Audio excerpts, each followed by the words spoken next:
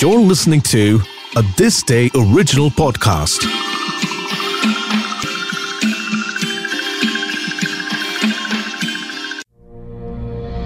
When we think of monarchies, one automatically envisions a theocratic style of governance, which is true in many cases.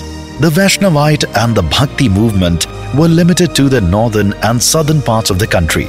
However, the 18th century saw a rise in popularity of Hinduism in Manipur.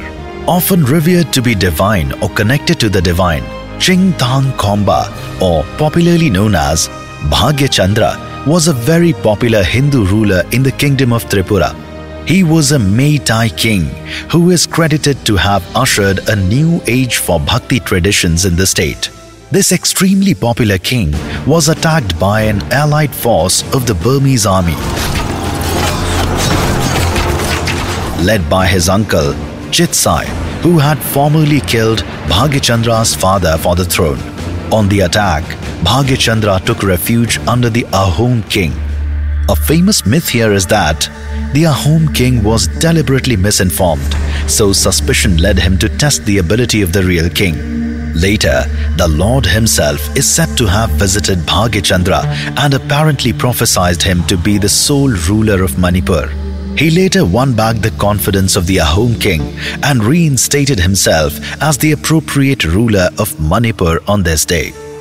Ching is said to be the prime reason for the spread of Vaishnavite tradition and Krishna Bhakti in the Manipur region. One of 7 classical dances, the Manipuri dance was codified and documented by Maharaja Bhagyachandra, initiating a golden era of its refinement. He devised Raslila as an honorary dance form and developed 3 of the 5 forms of Raslilas.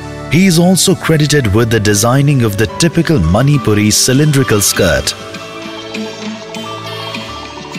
For more such podcasts, articles, trivia, and interesting bits of information from the world of history, heritage, arts, and culture, make sure to visit thisday.app.